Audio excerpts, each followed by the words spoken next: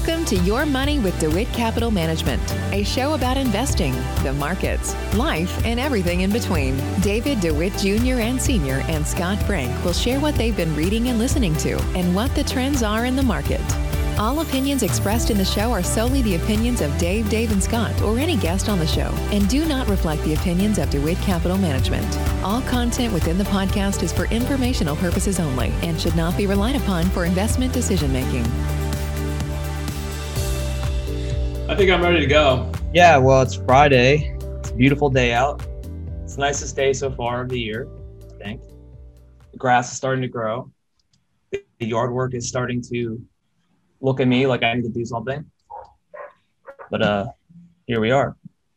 I'm sure a lot of people look in their 401k and probably see a target date fund. And they probably just think, oh, that's probably good because that's the amount of time I'm going to be retiring. It's, target date fund 2050. Okay, that's when I'm retiring. Cool. And I guess we read something that I guess probably we already suspected, but a little more evidence that target date funds are not necessarily the end all and be all of great performance for your retirement. And David, just give a little background. So a target date fund effectively has a year. Each fund is categorized by a year, and that year corresponds with approximately the date that you would want to retire. And the further away from retirement you are, typically is the higher exposure you have to equities or growth investments. And as you get closer towards retirement, the fund gravitates towards a more conservative allocation. Yeah, that's correct. Right. And some of the more striking tidbits from this article we read was that 78% of target date funds are between 50 and 100% invested in their own family of funds. So they're using their own funds to manage these sort of baskets of funds, which are the target date funds. Right. And only 10% of them did not invest in their own funds at all. And I personally just suspect that's because they didn't have their perfect mix of ones available or something. Well, think about it this way. If they stay within their own family of funds, then they get all the fees from those funds, and they are, for the most part, actively managed. So it's a bonanza for the 401k provider. Yeah, and I think what I gather from this is that the younger you are, the less sensitive you are to the performance of your 401k, and you might not even be checking it. So you're not really watching it closely because you're not retiring the next 5 years, and it's not top of mind to you. So there was this Pension Protection Act, which was passed some amount of years ago, where pension plan sponsors are able to offer the target date fund as the default investment option. So these target date funds are getting automatic inflows, which means more fees and more money for them. And there's no real pressure on them to necessarily perform because a lot of the people that are in these funds are not paying attention. Yeah, I mean, I think it has all the signs of mediocrity and suboptimal outcomes potentially. And I think what's the most interesting is that, say, the vast majority of people are going to rely upon their 401k retirement plan savings to effectively fund their retirement. So I'm not sure that this type of structure behavior is giving investors the best opportunity for success. I think it accommodates a lot of fund management firms for sure. Yeah. And it seems to me that it's really just a repackaging of investments to give you the sensation of innovation. And I don't necessarily think that that's the case. And these target date funds are designed to take you through retirement by, as you mentioned earlier, gradually decreasing your investment in stocks and increasing your percentage in bond. But they go on for a while. I mean, you could have a target date fund and just hold on to it indefinitely. Or until you withdrew your money from the 401k plan.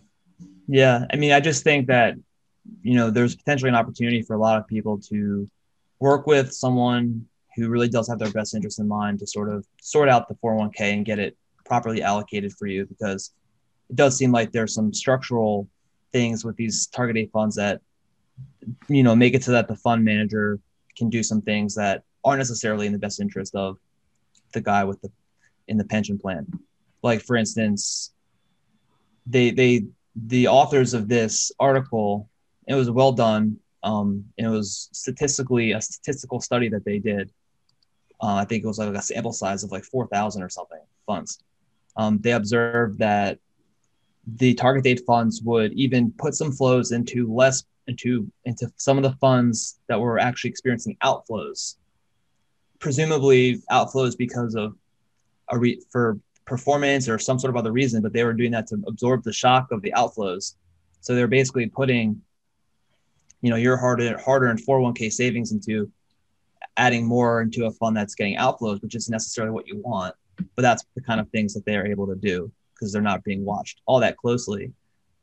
Yeah, I mean, the mutual fund structure by nature, if you have redemptions, you have to raise cash and sell securities to raise that cash. And so, part of what you're suggesting is that then the funds that may be getting outsized flows to make sure that fund stays within a certain AUM range or doesn't have such a dramatic, call it, behavior because of these outflows, then they would allocate to these types of funds, which, I mean, is conflicted, I would say, I think into the best interest of the investor. I think there should be a demand out there from people who have 401ks, have somebody really help them to do the allocations, because it makes a big difference over time, whether or not you're having this thing. I mean, you make your 401k selection, then you forget about it. And, you may wake up 10 years later and say, why on earth did I have that allocation? You may have talked to an advisor who said, this doesn't make any sense. You've just missed out on a lot of money. Here's how you should do it going forward, and have somebody help you who's a professional to allocate in a way that's in your best interest. So it's easy to set up the 401k and it's easy to let's let it ride, but who do you have that's, really helping you decide on, how you should invest? Go ahead. I've already spoken. Yeah, just to say, it's the account that probably has the most amount of impact on somebody's ability to retire. Yeah. But it seems to me it gets the least amount of attention. In the study, they found that for the average investor who invested in a 401k for 50 years, the drag on performance resulting from the behavior of the target date funds reduces the cumulative performance by 20.6%, which is not nothing. And how much would you say? Cumulative. So it's not annual. That would obviously be like disastrous, but cumulative performance by 20. So it's over 50 years, 20%. So it's not like huge. Well, 50% could mean the difference between 500,000 and 400,000. Yeah. Yeah. So it's a difference. And imagine if you were just a little bit smarter, took the extra time to make it so instead of having a drag, perhaps maybe you could even have a benefit and go the opposite, not have to suffer the 20%, but maybe you could even do better than average. So anyways. It just means that people should be talking to someone who can help them oversee it, maybe even once a year, decide on how to allocate. Yeah, instead of just letting it go. Correct. Good article. If that was from Institutional Investor. Yep. So we saw another article which we thought was particularly interesting because it's sort of right down our alley. Something that we've been a trend that we've been watching and actually trying to do something about ourselves. And that's the idea of, first there was mutual funds, and then there was index funds, and there was direct investing in index funds, and then there was ETFs, and now there's something called custom indexing. And I know, Scott, you have some thoughts. Yeah. So I guess the structure of custom indexing is effectively democratizing ways to screen or filter investments. So based upon preferences, you can now take a broader universe of investments and then screen it and then come up with a consolidated or a smaller list of things that you could then actually take action on. So, I mean, it's certainly something that we've been developing and implementing through a slightly different lens than the specific narrative of this story. And I think the growth forces in the space are more control that investors are demanding, the customization of preferences and realizing those preferences. Yeah. And then the compression of fees or layers of fees onto the advisory business, and generally the movement away from the generic passive way of investing that has really taken hold and has had great success over the last 10 to 12 or 15 years. And so I think it's here to stay, or at least there will be a lot of energy towards it.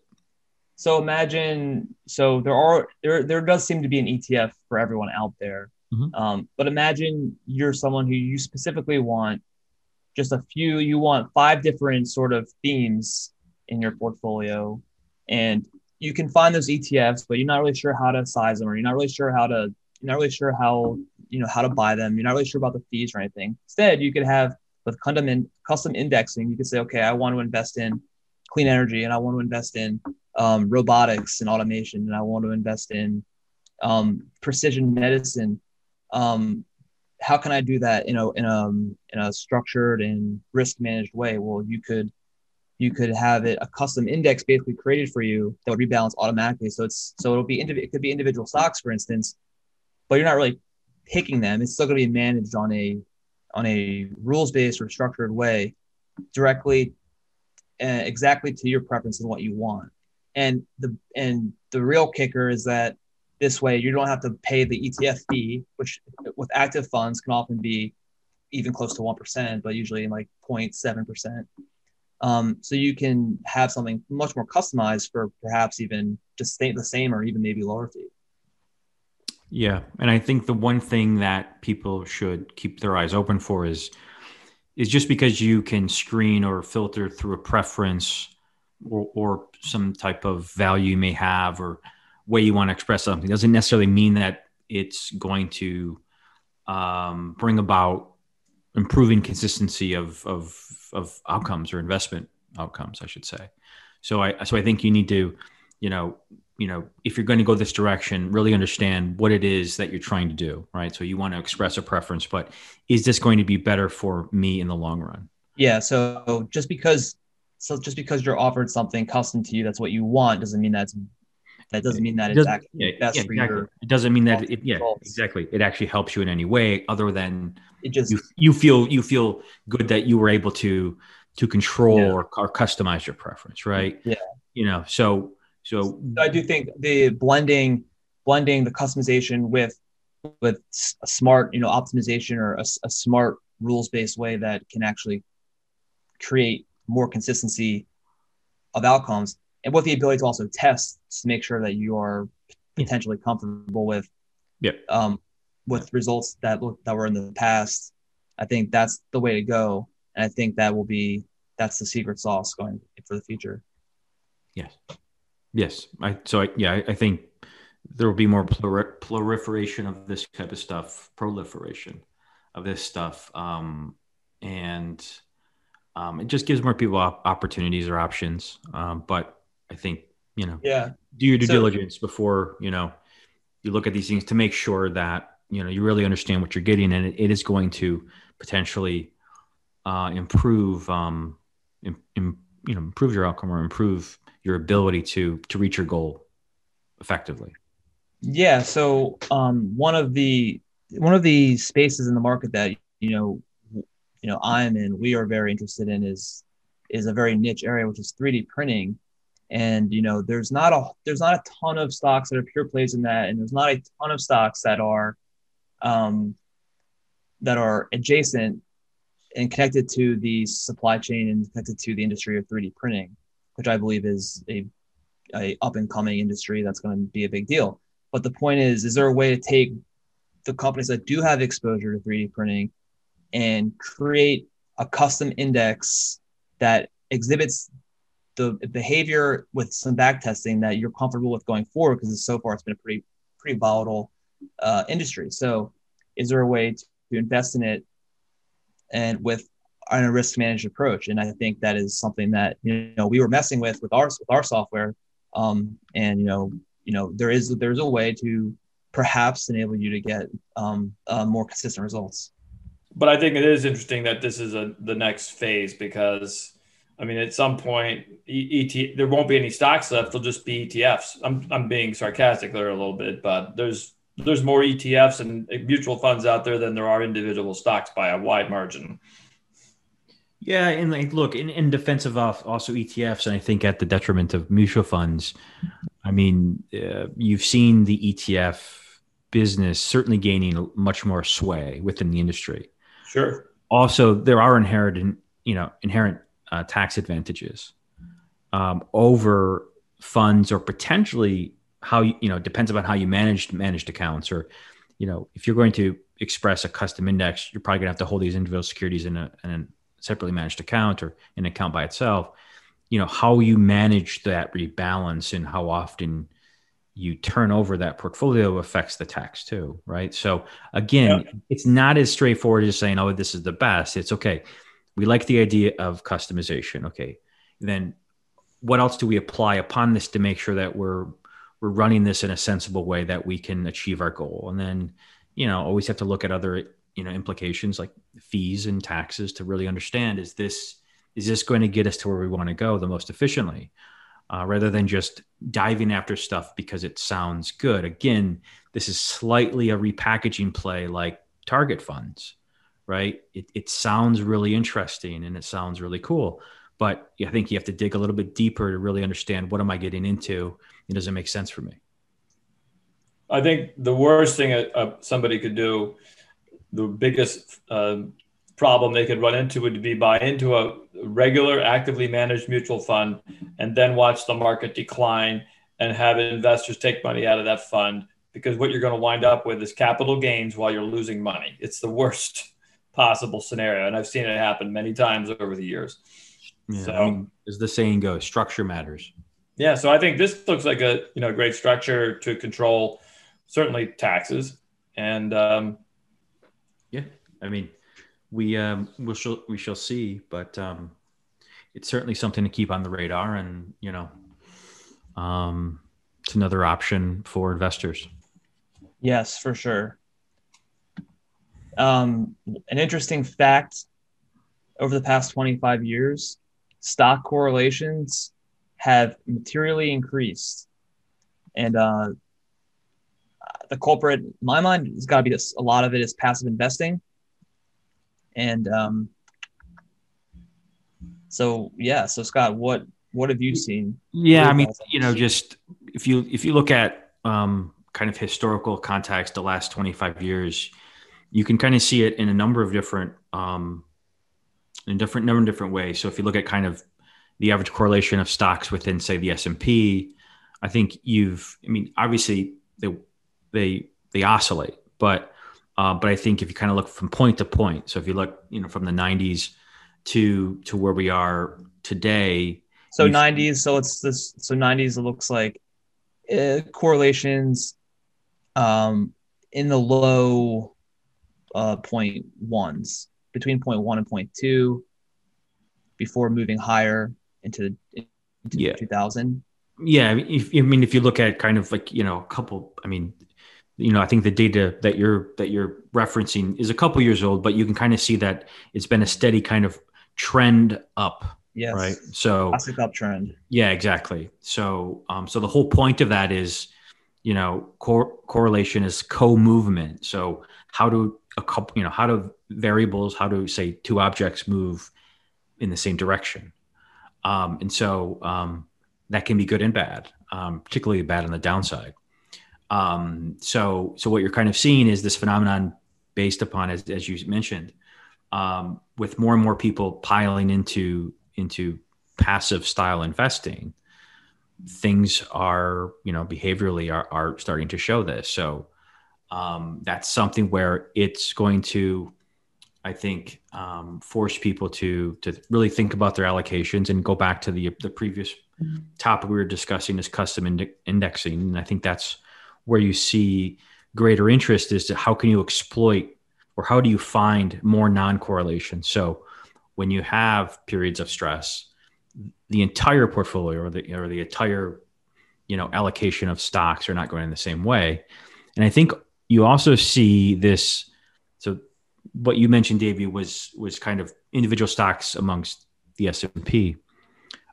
If you take a look at, say, the correlations of large cap companies and then small cap companies, or developed market companies and emerging market companies, you see the same or a similar phenomenon where if you go back 20, 25 years, those correlations were quite a bit different than they are today, right? Yeah, exactly. So what you're kind of seeing is, within an index and then within broader markets, you're starting to see with the indexation, I guess would be the word, indexation of I would go with that word. Indexation of the business of the market.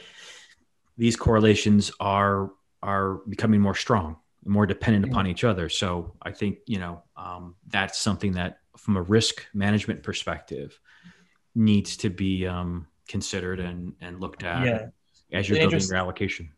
An interesting sort of observation from the chart is that it seems like the correlation amongst each other increases, generally speaking, in bull markets leading up to a bear market, and then they seem to go down. So from 96 to 99, higher in the early 2000s, not necessarily a big bull market, but lower, and then sort of early 2000s was definitely a bear market. Yeah. And that's when, so I mean, it's just a general observation there. Yeah. And also, like, there's this whole notion of like what we call dispersion. So correlation is like the co-movement of variables moving together. And then dispersion is like the magnitude at which they do so.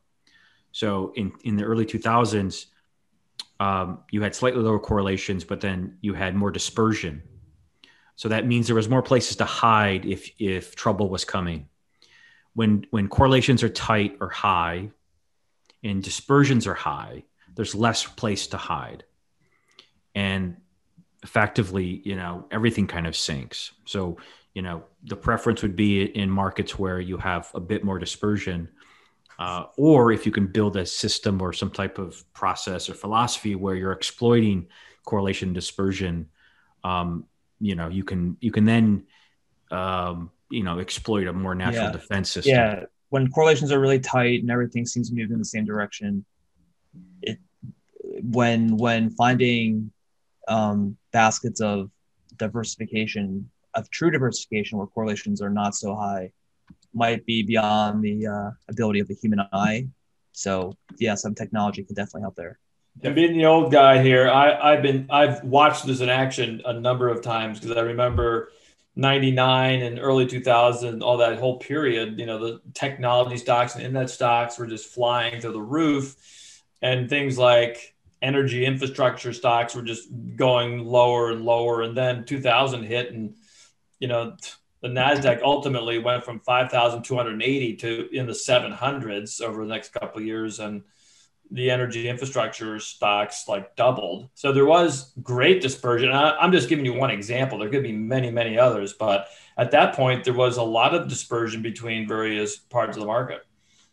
Yes. I think even, Scott, sometimes in some of the things that you've done, you've shown that through stock selection, you could have survived that whole period that really wiped out a lot of people. Yeah. And now you get the idea as why, if you go back to that time frame where, you could protect a bit better, is because you had much larger dispersions than you did in, say, 08. Yeah. Right. So, yeah. You gotta like keep an eye on both things, right? So, are they collapsing? Are they expanding? And then to what magnitude are they doing so? So that way you can get a real sense as to how Well, there's been dispersion between value and growth, and for a long time, value being bad and growth being good. I guess if you have both, you're protected or better protected. Yeah, I mean, but the whole point is they're cyclical, they oscillate, and they they move over time. So there will be times when they're wider, there will be times when they're tighter. Yeah. And then, but to Davey's point, until you dig into the data and somehow plot this stuff, it's very difficult to assess it. Yeah, and we're certainly seeing the cyclical nature of growth and value over the past over the past month or so, where we've seen the growthiest of the growth take a real beating, and the value, the most value, deepest value out there has really risen quite a lot. I mean, I think bank stocks have gone up like 100% in like 4 months, and they did nothing for years. So one interesting thing is that these cycles happen, and a lot of times they go quick. They happen quickly, and when the moves actually happen, they move quick.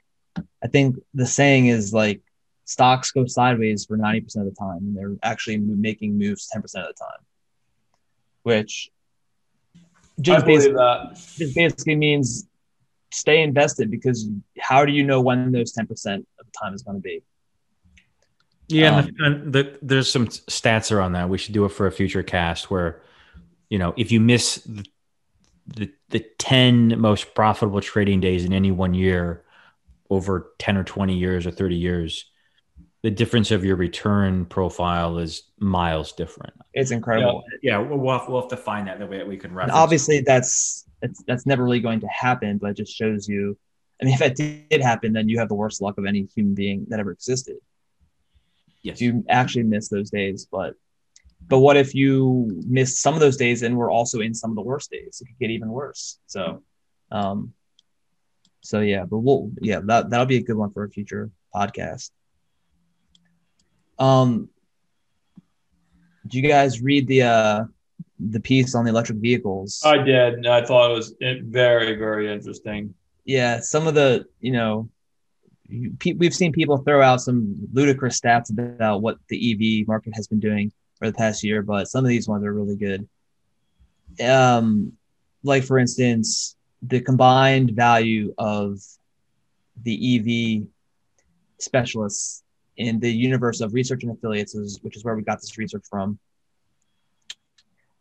is $1 trillion as of January 31st, 2021, which is almost as on par with the traditional automakers at 1.1 trillion. And they're probably producing one, I don't know for sure, I don't know at all, but a fraction of the amount of cars that the traditional automakers are making. Well, let me see if I get you straight. You're saying that the combined market value of the EV startups and existing companies is 1.1 trillion, and the value of all the other car manufacturers is 1 trillion? Yeah, and 75% of the total EV group is Tesla. Yeah, Tesla's 75%.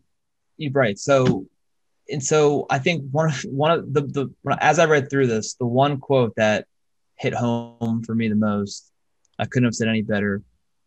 And they're talking about the fact that Tesla is 75% of the EV market share right now, and 35% of the entire vehicle market share, or market cap, not market share, obviously not market share of vehicles sold.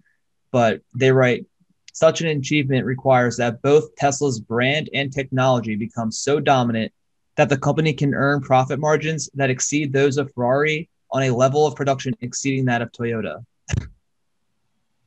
That's a puzzle that probably can't be solved. And that assumes that they will be pretty much literally the only electric car vehicle company making electric cars and selling them. What I found interesting is the idea that ultimately you're still making cars. All you're doing is changing the propulsion system. So you're going to go from an internal combustion engine to an electric engine.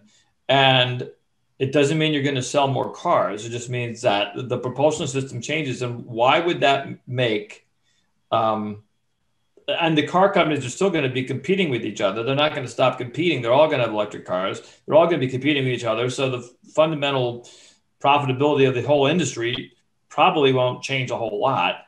And yet you've got these insane valuations.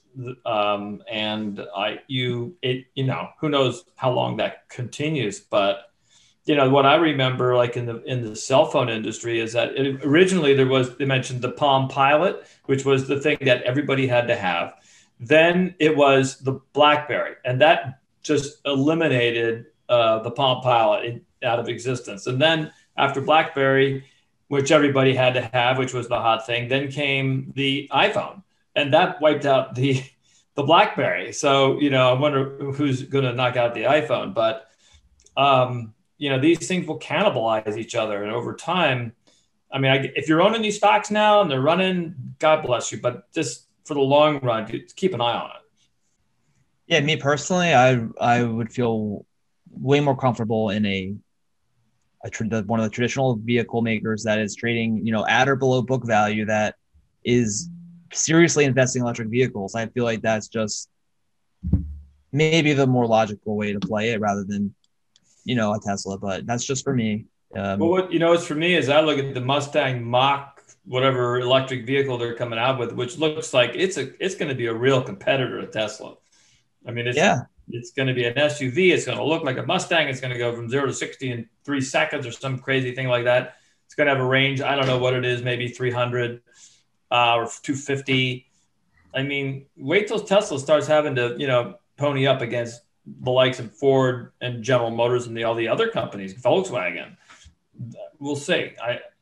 We'll see. I mean, not going to make any specific stock calls, obviously, but have you driven a Ford lately? What's that? The commercial. Have you driven a Ford lately? I haven't seen that one. Back in the 80s. Back in the 80s. When I was a kid. That's why it's good to have a millennial and a baby boomer and somebody in between. What are you, Sky? You're not a millennial. You're what? Gen Xer? Like I'm on the cusp of X millennial. Yeah. How does it feel to be caught in the middle there? I don't know the difference. I don't think. It feels the same. Well, I mean, my only point was, let's see. I think we discussed this before. This notion of something they're trying to develop. I think is it Exxon and Porsche e-fuel. So you can still run. You can. I don't know, but it's something where you can still run internal combustion with a synthetic fuel that has like 80% less of the byproduct. So is that, because if you look at how you charge these things, you're using fossil fuels, and what are the long-term implications of this type of thing, and maybe just refining how you power traditional cars is a more logical step. I don't know. I mean, they're still trying to figure out hydrogen. There you go. I think it's somehow some type of derivative or processing, with that. But it sounds super interesting. Yeah. So we'll have to see how that all plays out. It's pretty wild though, just the sheer magnitude of the EV market cap and Tesla's market cap. It's just, it boggles the mind. It boggles the mind for sure. Sure does. Okay, moving on.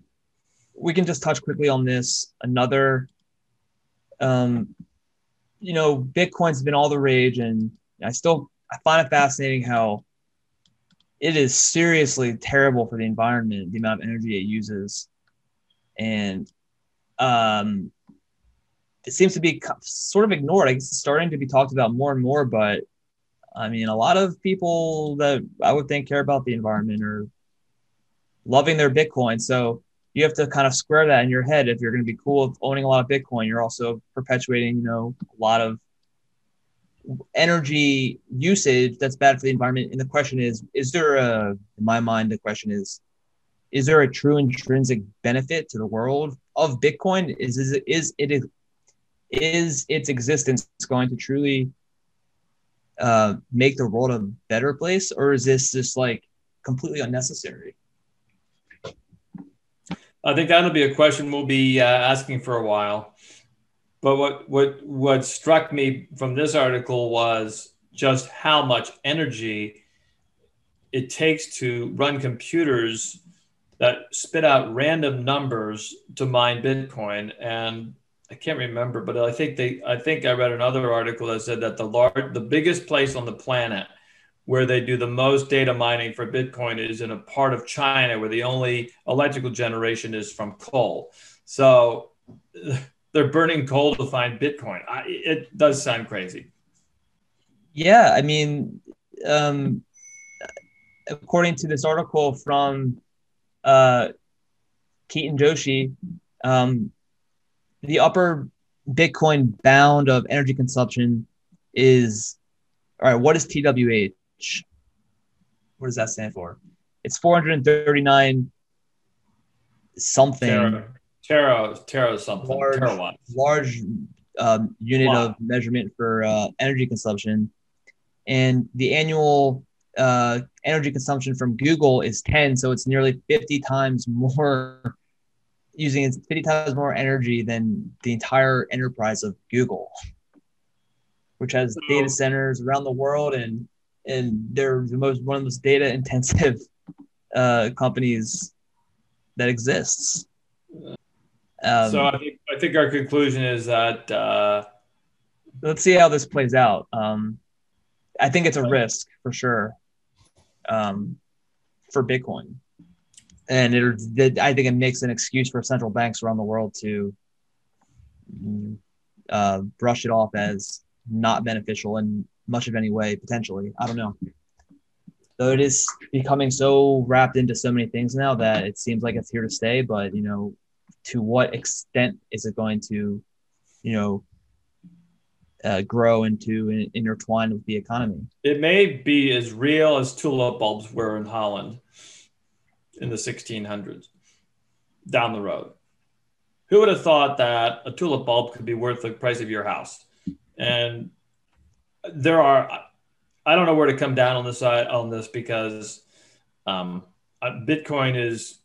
Who would have thought that one Bitcoin, which is a piece of encrypted code, could be worth, I don't even know if that's the right way of saying what it is. That is the right way of saying it. Exactly.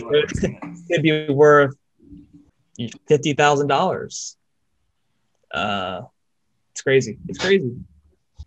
Well, anyways, I think we have another topic that we could run into here. That's been the talk. What's that? Sure, go for it. The topic is SPACs. And, I watch CNBC and I watch the news, the financial news, and all I hear is about SPACs. So I decided I would learn what a SPAC is. And a SPAC is a special purpose acquisition company, and it goes public as cash. It's a company that just all it is cash. So it gets the IPO done without having any due diligence on what the company's operations are or anything like that. Yeah. And now you got a publicly traded pile of cash, has the name. And it always trades at $10. They always trade at $10. They're the $10 specials. Yeah. Anyway, so that's what it is. You hear about it on TV all the time, and I didn't know what it was. So it's a special purpose acquisition company. It goes public just as cash. And then after that, then the sponsors buy a business, invest in a business, and it becomes that private company now becomes a publicly traded company. And that's how that works. And what's the point? What's the point of doing a SPAC rather than a regular IPO? The point would be you can get it on the market without having to do all the IPO due diligence, which is huge to get an IPO across the finish line. You got to do road shows, you got to have long perspectives, offering document, and et cetera. But if all you're doing is bring to the market an investment that's just composed of cash, you skip all that. And I wasn't even aware that this was a way to go forward until it became a big deal. How many this year? Is it like I think already this year alone, there's been almost as many as last year in total. It's like 200 something. I think in the first, it's not even 3 months. The first 3 months of this year have already exceeded everything that had been done last year. So and last year was also a huge amount as well. Yeah. So it's absolutely blowing up. I mean, it's crazy. We're in this market where there's so many pockets of crazy speculation. I mean, some of these NFTs. What's an NFT? I mean, we're talking about how, someone was able to sell their what do you want to call it? Let's not talk about that particular thing. Fart in a jar for $85. Yeah. The $85 fart in a jar. Yeah. I don't think we were going to talk about that, but somebody's sold a fart in a jar, hermetically sealed, for $85. Now, well, I mean, they're talking on CNBC.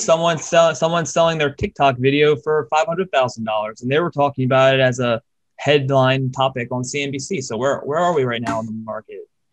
I don't know. I guess there's a lot of stimulus money flying around out there. It has to find a place. But so the thing about SPACs that kind of concerns me is that there's so many of them creating newly publicly traded companies that you've increased the number of stocks on the market, maybe by a fairly dramatic amount, which would then put pressure because you've got more stocks, but the amount to be invested is still the same amount. So it makes every stock worth less because you just got so many to choose from. So it could, I'm not sure it will, but it possibly could have a negative effect on the overall market.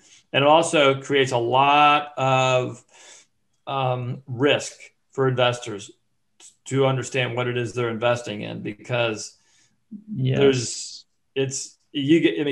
you might be investing is, you may have no idea ultimately what you own. Yeah, I would hope that someone who buys a SPAC pre-merger has a really good idea of what they're buying and have a good understanding of, of all of that, because it is a little murkier for sure. Yeah, record amounts of capital being raised, limited coverage of research. You can avoid a lot of the filing requirements of IPOs. What could go wrong? I mean, it just seems to me, if you just kind of want to focus on this pod, nearly every subject is some type of new idea, or call it, an emerging trend or a new way to monetize something. I mean, that these are observations that shouldn't be ignored. I mean, you're trying to repackage things, or you're trying to monetize new things. The market's looking for the new thing, or it's trying to find a way to continue to compound at the rate we've seen in the last 10 or 15 years. So it seems like the last crisis, all we've done is invent new things to invest in. And I think they come about so fast. A lot of people just ignore what they should be doing from a research or due diligence perspective, but also some of these things just don't have ample data points to really assess. Yeah. And if you do from my perspective, I prefer to watch from the sidelines, and let's see what what happens after the dust settles. I mean, if you do a regular IPO, you're going to be looked at and by lawyers and by the investment firm, and your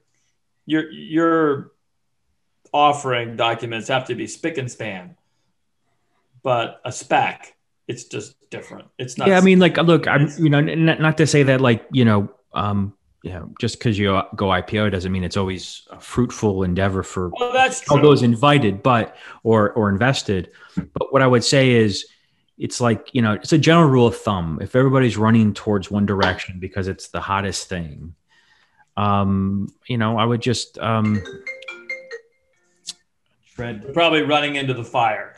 Yeah, I mean, just be careful what you're doing, and try to understand as much as you can, everything that's involved, and always think, where, what am I not looking at? Where could we really where could we really mess this up, or what could be, could be something that, we could look really foolish by going into this so quickly. Right. And I think, you'll stay out of too much trouble.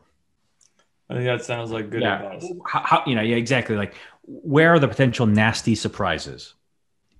I mean, and some of them are unknown, but you may have no idea. Just look at historical perspective, and you'll see that, when markets get a bit heated, you'll find all kinds of issuance of new things, a new way to express something, a new way to invest in something. And really, it's just a repackaging of something that already exists, or stuff that, really doesn't deserve that capital, but gets it anyway. And then at the end of the day, few do well, many do poorly. So. Right. Yeah.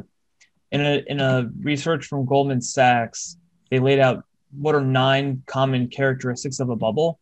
And by the way, just to get to the conclusion, Goldman says, yes, there are pockets of excessive valuations, but it is not remotely close to a full-blown bubble. So with that in mind, some of these strike me as like obvious check marks, like new valuation approaches justified. I don't have any in mind, but I'm sure there's analysts out there that are just throwing out price to earnings and using price to sales, figuring out, trying to make their models work, because they don't really work if it was how things were valued just a few years ago. And then another one is easy credit, low rates, and rising leverage. That's a check. New era narrative and technology innovations. Now that's a big check. That's just like ARK and all these SPACs, all these new ideas. I mean, that is blatantly happening in the market. Yeah. And it doesn't, even if valuation is in check or standard metrics, all it takes is a certain portion of the market or a segment that gets some type of panic, or there's forced selling, or people are running from something, and there's knock-on effects of the broader market. Right. So it doesn't have to be the overall structure of the market that is looking weak. It could just be a certain segment or a certain place where there's just too much money flowing towards something that, it doesn't really add much value or going to pan out. And all of a sudden that seeps into other areas of the market where you're going to feel it. So, it's not always the obvious, and I guess it rarely ever is. It's always something you're not looking at that, can be a culprit. You don't know what you don't know. That's the problem. Yeah. Right. Because everybody's looking at the obvious things that caused the last 2 or 3 recessions. But, there's so much stuff coming online and so many different ways to express something. I don't think we've seen it before. What could potentially, right? I don't know. Yeah. But just. So the point is, stay cautious. Be cautious. There are signs. This one, number 4, frantic speculation and investor flows. I mean, is 23 billion into one fund family in 3 months frantic speculation? I don't know. Could be, could not be. So we shall see. We shall see. All right, that's all we got. That's all we got for today. All right. Stimulus money. Okay. All right. Bye. So long. Thanks for listening. If you want a question highlighted on the show or have any comments or feedback, shoot us an email at yourmoneydewit@gmail.com. See you on the next one.